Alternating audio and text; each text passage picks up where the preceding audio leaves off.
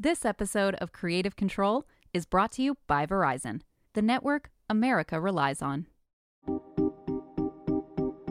I'm your host, Casey Finey, and this is Creative Conversation, a Fast Company podcast. Piera Gilardi is the co-founder and executive creative director of Refinery29, and since she started the company 15 years ago, she's gained invaluable perspective on the creative process and what it really means to be a leader. So in this episode, Gilardi explains how to mourn parts of your creative process when you're building out a brand, why creative control is actually an illusion, and the myth of overcoming imposter syndrome. I know it sounds like a really heavy and depressing episode, but I promise you it's not. You're gonna love it. And oh, by the way, if you hear any rumbling or construction in the background, we apologize in advance, but construction waits for no one. Enjoy the episode. So, Pierre, thank you so much for joining me. I really appreciate it. Thank you for having me. You have a great podcast voice. Oh, We're off to a great start here. Why, thank you. So, I'd love it if you can take me back to 2005, because I feel like there's a lot of people who say they want to start their own business or their own company, but for many people, there's a number of factors that hold them back, whether it's not knowing where to start, feel of failure, lack of resources or funding. So for you, back in 2005, when you were just 24 years old, starting Refinery29, what would you say was that motivation or push that actually led you to execute on your idea? Mm-hmm. I think one thing that I had to my advantage was a beginner's mind, and also the fact that when we started the company, I had no idea what it would become. We had a vision at the time, but it was for the 1.0 of what Refinery is, and now we're in version like 300.0. And so I think that to me, it's so important. It's a cliche, but to start by starting. You don't know always where it's going to take you, and you don't know how far it might go. And for us, we launched in 2005 with this map of 29 different independent boutiques that had a really unique view on what style was and what style looked like. Mm-hmm. And that was the original idea. And 2 days after launching, we realized that we launched, we got some press, we had 5,000 visitors on our first day, and then traffic tanked because we realized who's going to come back and look at this map every day. Right. And so even within 2 days, we had to completely reimagine what it was that we were creating and how we were going to hold people's attention, how we were going to continue to evolve what it was that we were doing. So I think that beginner's mind of having the openness and the flexibility to roll with what was happening,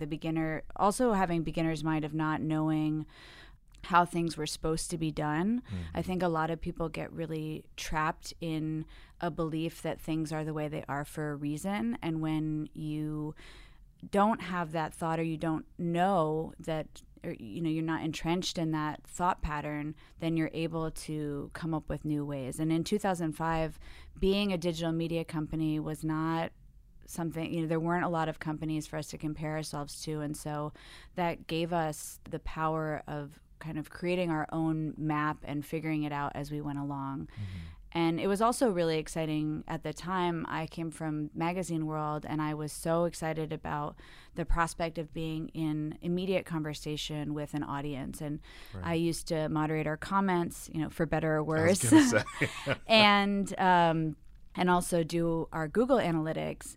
And I just loved that immediacy of feedback and the ability to learn on the spot and make decisions for the next day that were based on the input that we were getting in that day. And the openness to be wrong about things. I really loved that our audience held us accountable and kept us honest about what it was that we said we were putting out there. And when we didn't hit the mark, they would let us know. And that was really powerful. That was really, I think, an incredible tool for us to really service them and be in touch with their needs and why they were coming to us and what they wanted to see. Yeah, and that's a really good point about, being open to being wrong, because, Mm-hmm. I'd imagine in those early days, I'd love to hear your thoughts on how you solidified the ways that you thought things were going correctly and the things that you were sort of course correcting along the way, because starting anything is really touch and go. So how did you know what was working? How did you know what to fix? How did you know when to kind of stay firm in what you're doing? How did you know what to fix things?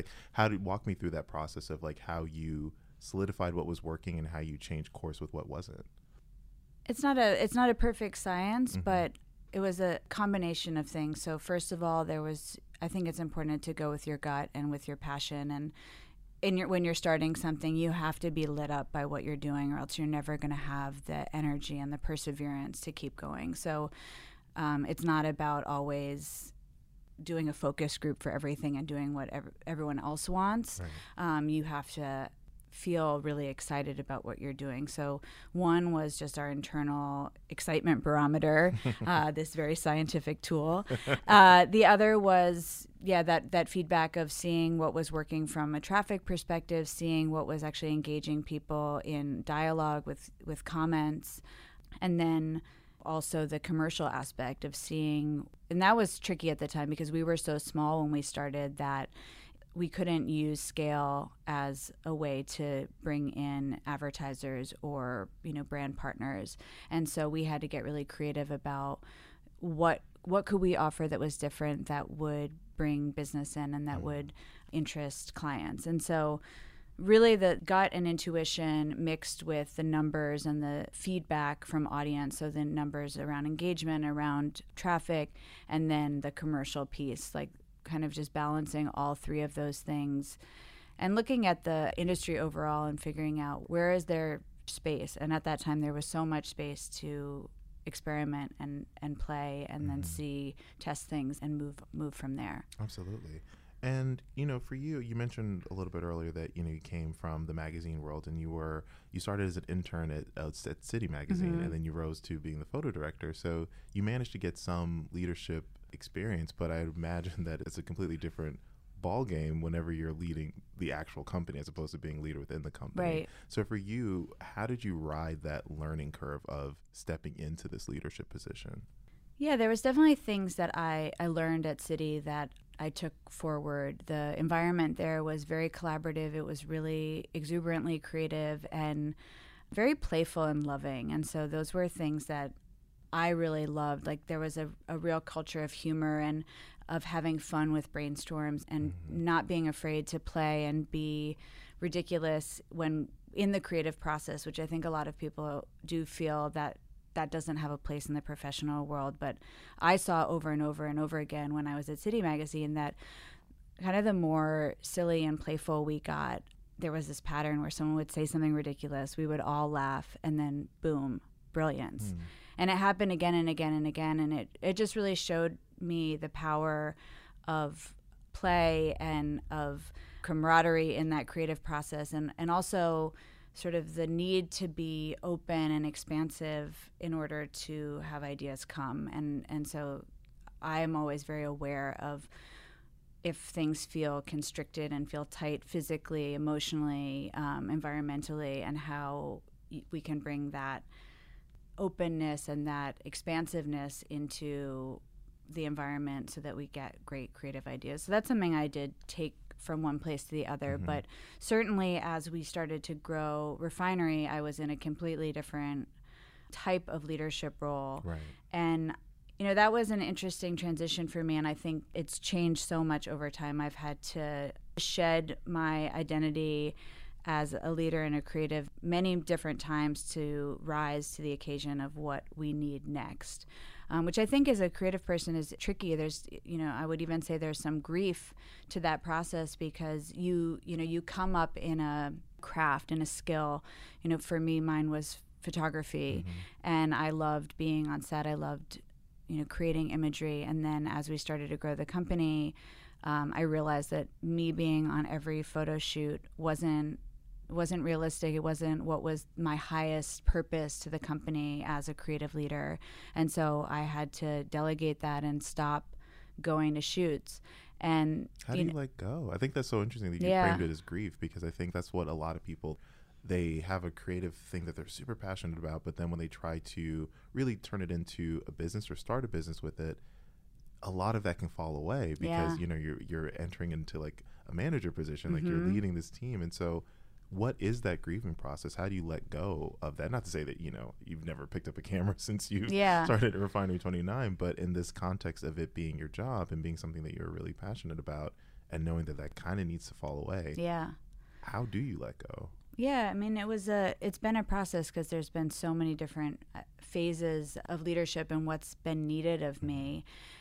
So I think in every phase, it's been about first acknowledging that I was having grief, I was having sadness about leaving behind something that I was great at, that I loved, to do the next thing. And then in looking at what the next thing was, really identifying what was going to make me feel passionate and excited about it, and what there was to learn in that new opportunity, that I was able to kind of move into that next phase. And also realizing, I think for many people, they don't feel they fit in to leadership roles because they haven't seen themselves reflected in the larger landscape of leadership. And for me, as a woman and also someone that was coming from an art background, I really didn't feel that I had a lot of examples and role models. And so starting out at Refinery, I thought that I had to kind of become someone else to fit that role. Right. And what I realized over time was that when I tried to become someone else, it was when I felt the least powerful and when I felt like just the least adept at doing the job. And it was actually when I leveraged my unique strengths and my points of difference that I was able to really conquer new challenges and grow and take on what was what was needed. And I think whereas I thought that being this executive from art school was a negative, I actually over time realized that was such a powerful differentiator and allowed me to see a lot of things differently and allowed me to not be beholden to old ways of doing things. And so, that's something I really think about a lot, is just the importance of hiring people with different backgrounds and different, experience and not mindsets, but more perspectives. Right. And, giving them the space to do what they're great at.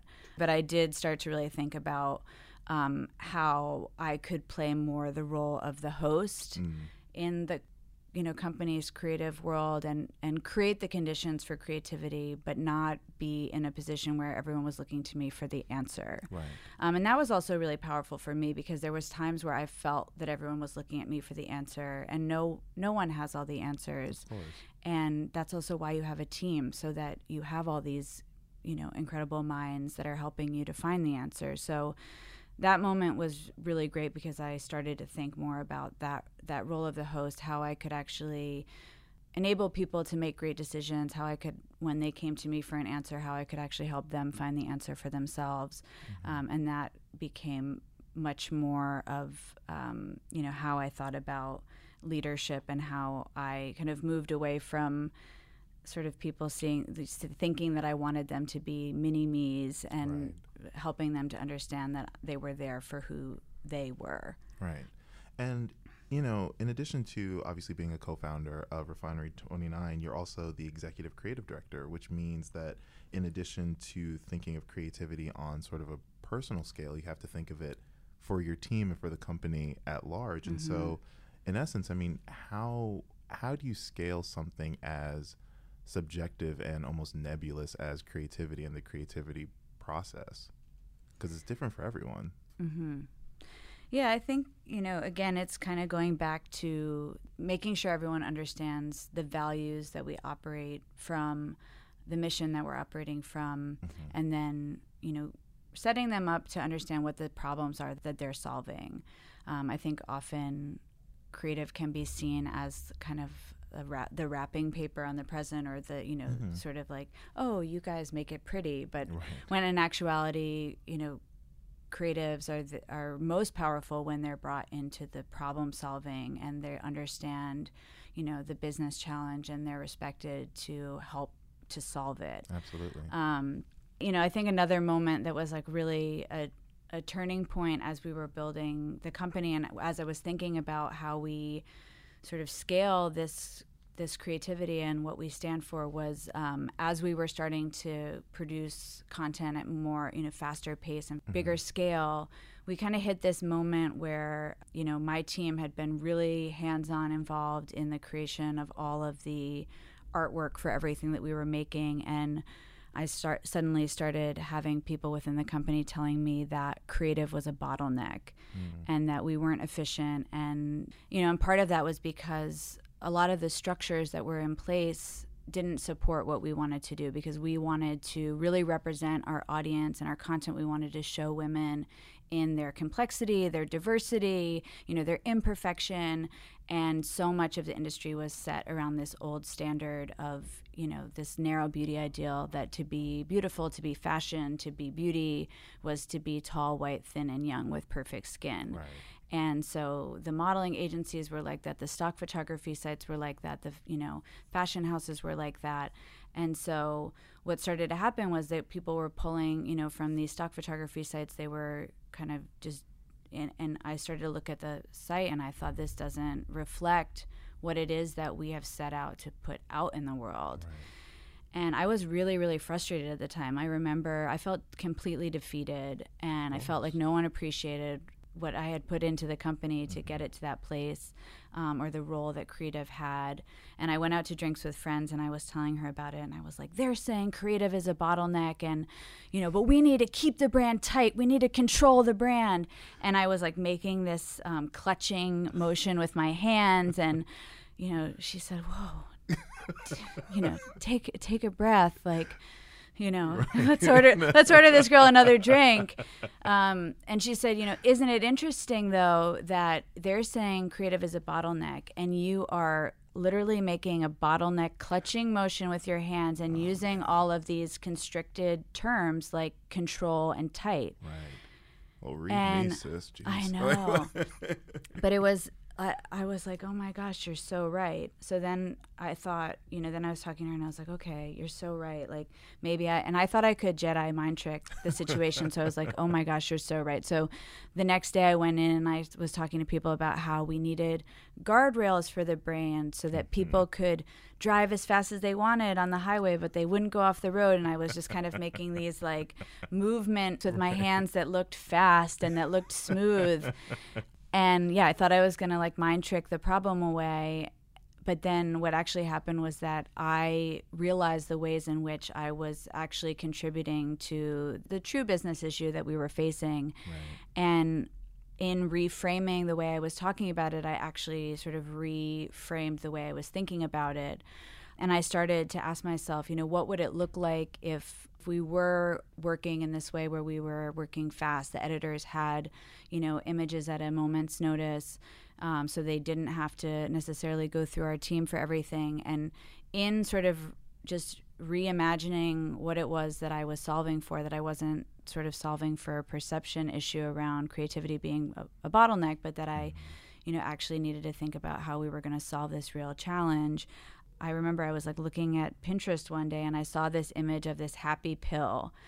And all of a sudden this thought came into my head. I thought, maybe we can create our own stock photography so that our editors have images that represent our audience, that are also, stock photography at the time was so, white woman laughing into a salad bowl.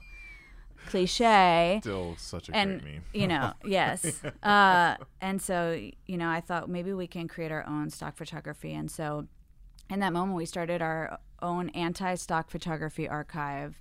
We started street casting models so that we, could really reflect the world around us in the images, and we didn't have to go through modeling agencies that were and still are, quite limited in that representation.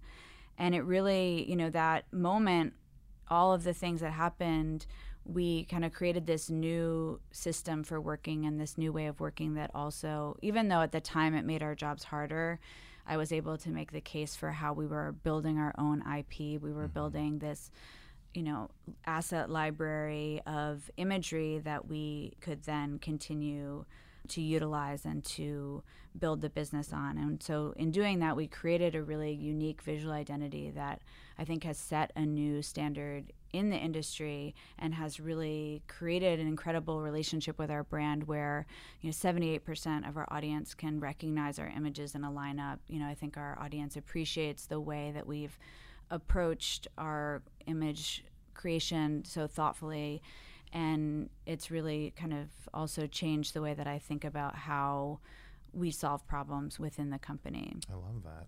And, you alluded to this feeling of almost like imposter syndrome earlier. I know you discussed that on other platforms as well. And so for you, I mean, where would you say you're at now in your evolution as a leader? Like, where do you think you have room to grow, or in what way do you think you need to change your mindset as a leader right now? Is there anything that you feel like you need to change, or anything that like keeps you up at night as a leader right now in terms of just that, like how you are leading this company? Yeah. Ooh, good question. I mean, I continue to have imposter syndrome to this day. I think most people have imposter syndrome. I think it doesn't become about conquering it or getting over it. It becomes just about being aware of it and having some tools to move through it. It's not even past it. It's really about moving through it, because it comes up all the time. And I think one thing that's really helped me with imposter syndrome is improv. I know you already did an episode about improv, but I did an improv class to get more comfortable with public speaking a few years ago. And now I do a lot of improv exercises, mostly with my daughter, because I find that it's really helpful doing it, because it reminds you that you have the answers inside of you, and that, I think that's such a huge fear for creative people, that like, what if I fall short? What if I can't come up with an idea? And so I like improv because it reminds you that you always have the answers and you can always come up with something. Right. So like with my daughter, I was going to say, what's an example? Well, two things I do with my daughter. One is in the morning, we say good morning to the world, but I challenge myself to not just say good morning tree, but to say, good morning gray winter tree with leaves fall, kind of say it in this more like spoken word poetic way, and try and use different languages, or use not say blue, but cerulean. Yes. Oh, what a beautiful word. So I do that with her, and then I also at night I sing her, basically to the tune of Good Night Sweetheart, I sing her a song about her day. And so I just challenge myself to try and find rhymes and try and create a song about her day that's different every night. But I like doing those improv exercises because it helps in a small way to remind me that we have all this creativity in us that we can manifest when we need it. And then as a leader, I've had to shed my skin so many times that I feel like any moment that you would ask me this question over the last 15 years probably would be the same challenge that I'm facing, which is sort of thinking about what the highest role that I can play now is. And now we're in a unique moment. We were just acquired by Vice, and so I'm not only thinking about the Refinery brand, but I'm thinking about how our brand sits and fits within the larger Vice Media Group portfolio, and what, how each of the brands within Vice Media Group can be distinct and, and grow. But when I have to do new things, I always try and remind myself of everything that I've done to get to where I am, and the strengths and the qualities that have brought me there, because those are the things that I can tap into to go into new territory and unknown territory. Right. And I'm so glad you brought up the acquisition, because in what ways do you see this boosting Refinery 29's mission, and in what ways, if at all, are you concerned about changes to your creative autonomy in this? Because I imagine here's this company that you co-founded, you nurtured it, you grew it, and now, this is kind of not leaving the nest, because obviously you're still with it, but it's kind of putting it into the hands, or letting it be like folded into like another company. So that, I imagine, is a pretty difficult decision to make, So for you, what essentially are the pros and cons? Like, what are you excited about, and what, from a creative standpoint, are you concerned about, if anything at all? Yeah, I think creatively what I'm excited about is sort of having this bigger canvas to paint on, and having more, having a lot of new places to play creatively. And also I'm excited to be thinking about these different brands. I've thought about Refinery for 15 years, and I'm still mainly focused on Refinery, but to me it's exciting to think about the potential and the growth of the different brands, like, how they all have room to reach unique audiences and, come to life experientially, physically, digitally, on new platforms. That excites me.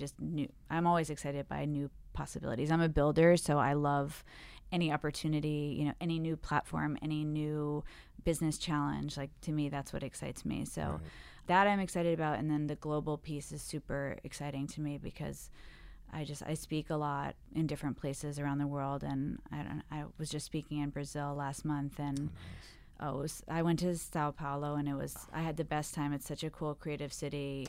I've also never encountered such amazing, intense fandom around Refinery that I did there. And yet we don't have a presence there. We're not, we try and think globally, but I think the Refinery brand is very American at its core. We have a lot of room to grow in terms of being a global brand, I think, and thinking and really serving audiences in different places. So when I was in Brazil, I thought, like, wow, how amazing would it be if we actually, this fandom is here already, but what if we actually had, a focus on Brazil and an ability to be on the ground in Brazil? And so just in terms of the impact that we can have in our mission, I'm excited to be able to bring that to, global audience. Yeah, I think, the decision to be acquired was definitely an emotionally complex one because I've been stewarding this brand for 15 years with my co-founders and care about it deeply and and want to see it continue to grow and be meaningful to our audience. And so, yeah, like there is a fear of losing control, but at the end of the day, I think the idea of control is an illusion in the first place. That's so Morpheus of you. I feel like very red pill, blue pill red right pill. now. Like, it's all an illusion. Well, a lot of true. things are an illusion. It's very true. I mean, most things are out of our control. We want to believe that we can control them.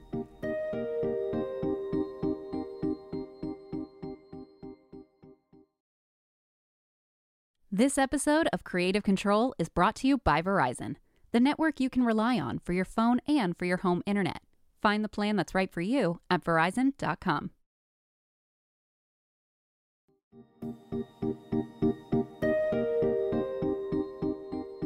One thing that's really emerged over the past few years for many industries, including media, is the experience economy. And, that idea of extending products and services into the real world. And obviously a great example of that is 29 Rooms. And so for those who are unfamiliar, how would you describe 29 Rooms and how did it get started in the first place? Oh, 29 Rooms. I hate describing it. It's so hard to describe because it's sort of... Describe your art.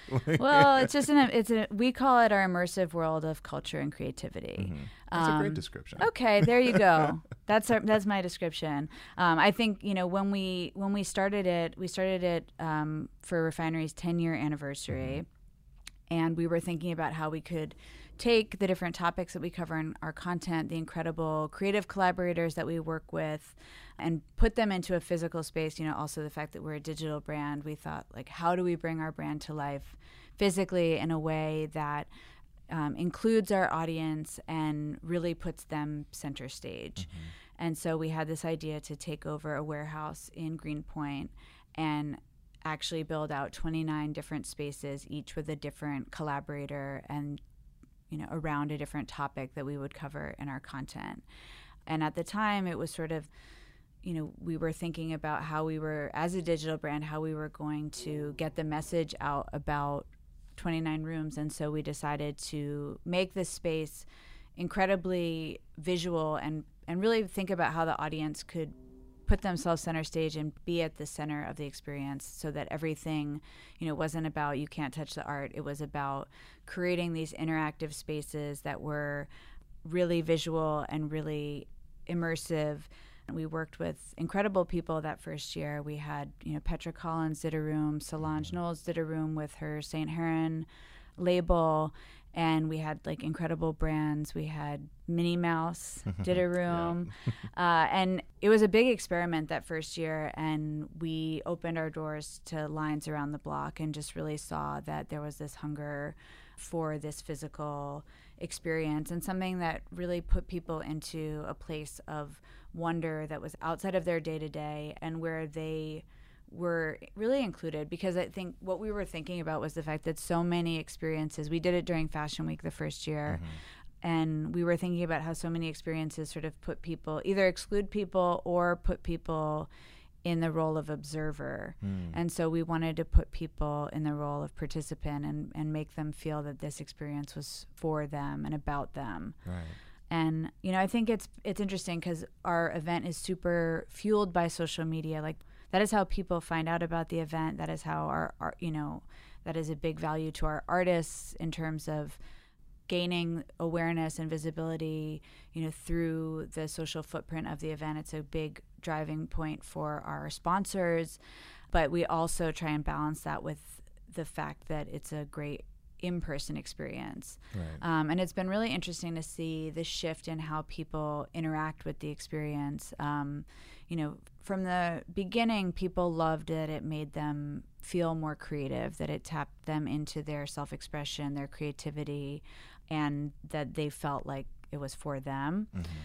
But now over time, we've seen that what's really resonating with people at 29 Rooms now is actually spaces for reflection and spaces for connection with one another. So our most popular room that we've had on the road this year is called 29 Questions.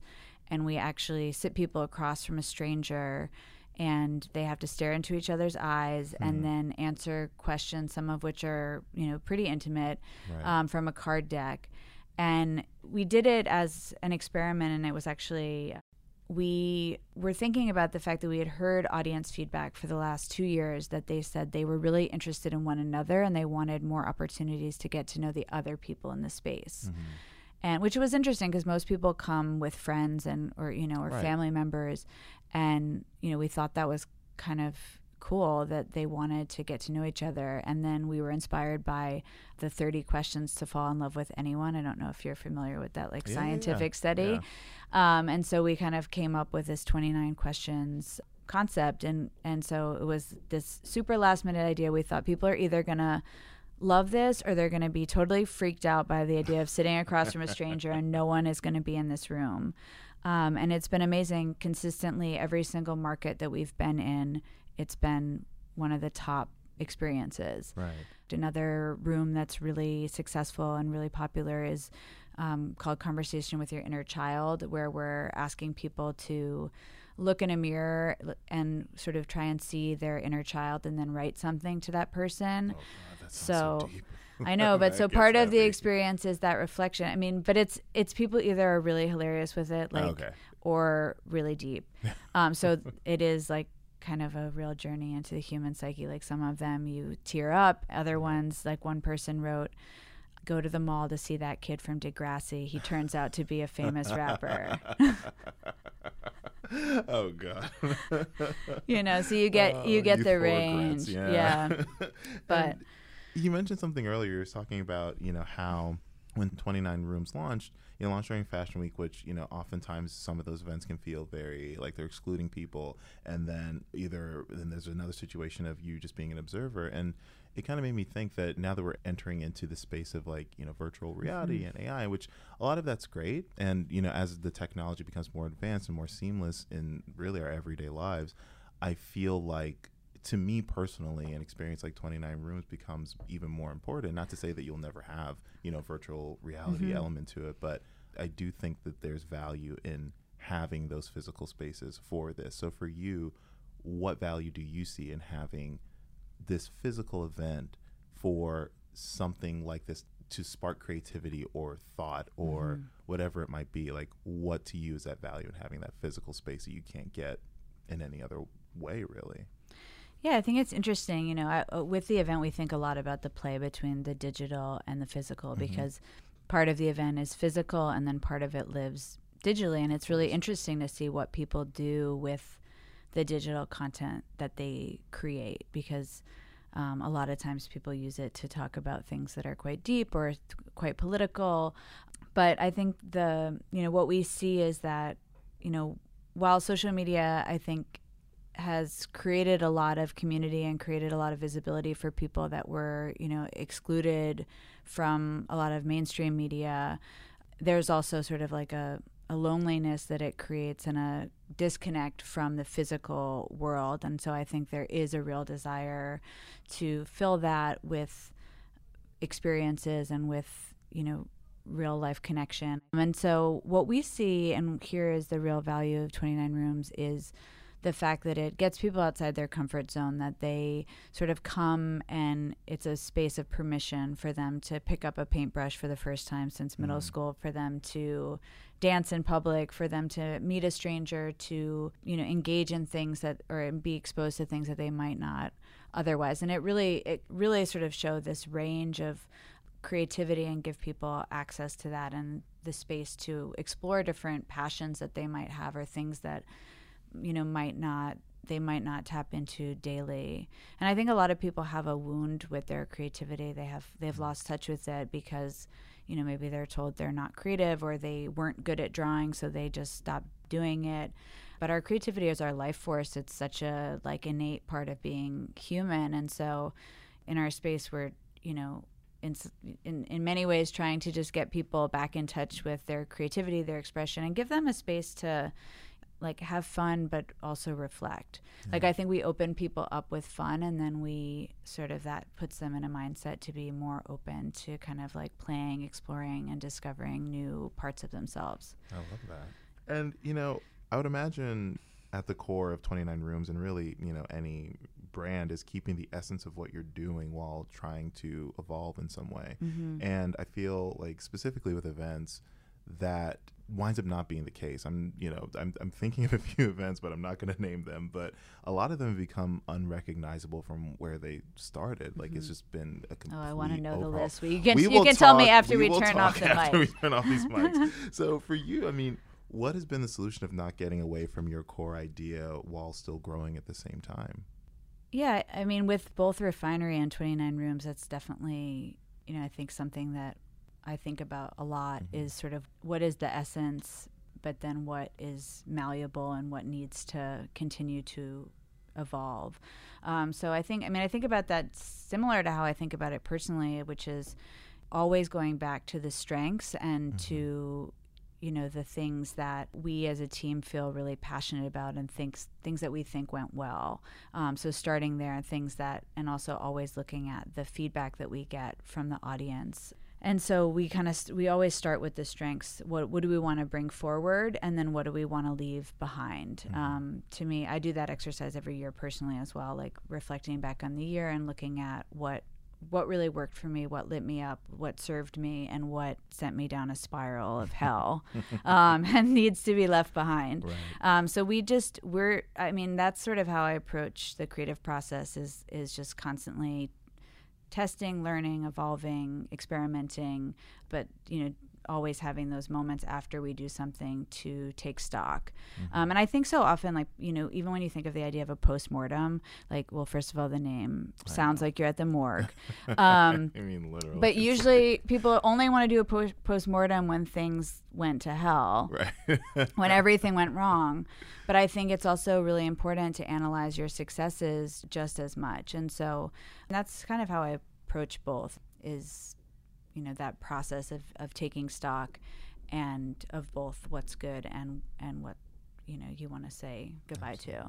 Nice. And I guess as sort of to sum up, how would you say 29 Rooms and really Refinery 29 as a whole has expanded or altered your idea of creativity? Oh, I know. I like to end with a bang. That's a I think the process of creating Refinery 29 and 29 Rooms has expanded my idea of creativity in so many different ways. And I think one of those is that I've just seen the power of the fact that creativity can come from anywhere, and that creativity is something that everyone possesses, but not everyone gives themselves the permission to tap into. And so I think what I've seen is the power of creating that space for people to tap into their creativity, whether it's a brainstorm in my office where I invite people from throughout the company to join, or it's welcoming people into 29 Rooms to tap back into something that they haven't in a long time. I think it's giving that power back to people is so incredible, and it's, I think, something that's so necessary to kind of heal our world and also to tap into new voices, new innovation, new ideas. So that's really what I've seen, and something that I feel really passionate about is making sure that everyone has a creative voice and that they see and believe that their creative voice matters. Oh, I love that. Pierre, thank you so much. That Thank was so you. lovely. I really appreciate You're that. a joy. Thanks for listening to Creative Conversation. Be sure to subscribe to Creative Conversation wherever you listen to your podcasts. And if you like what you're hearing on this podcast, don't forget to rate and review. We always love hearing your feedback. I'm your host, Casey Fining.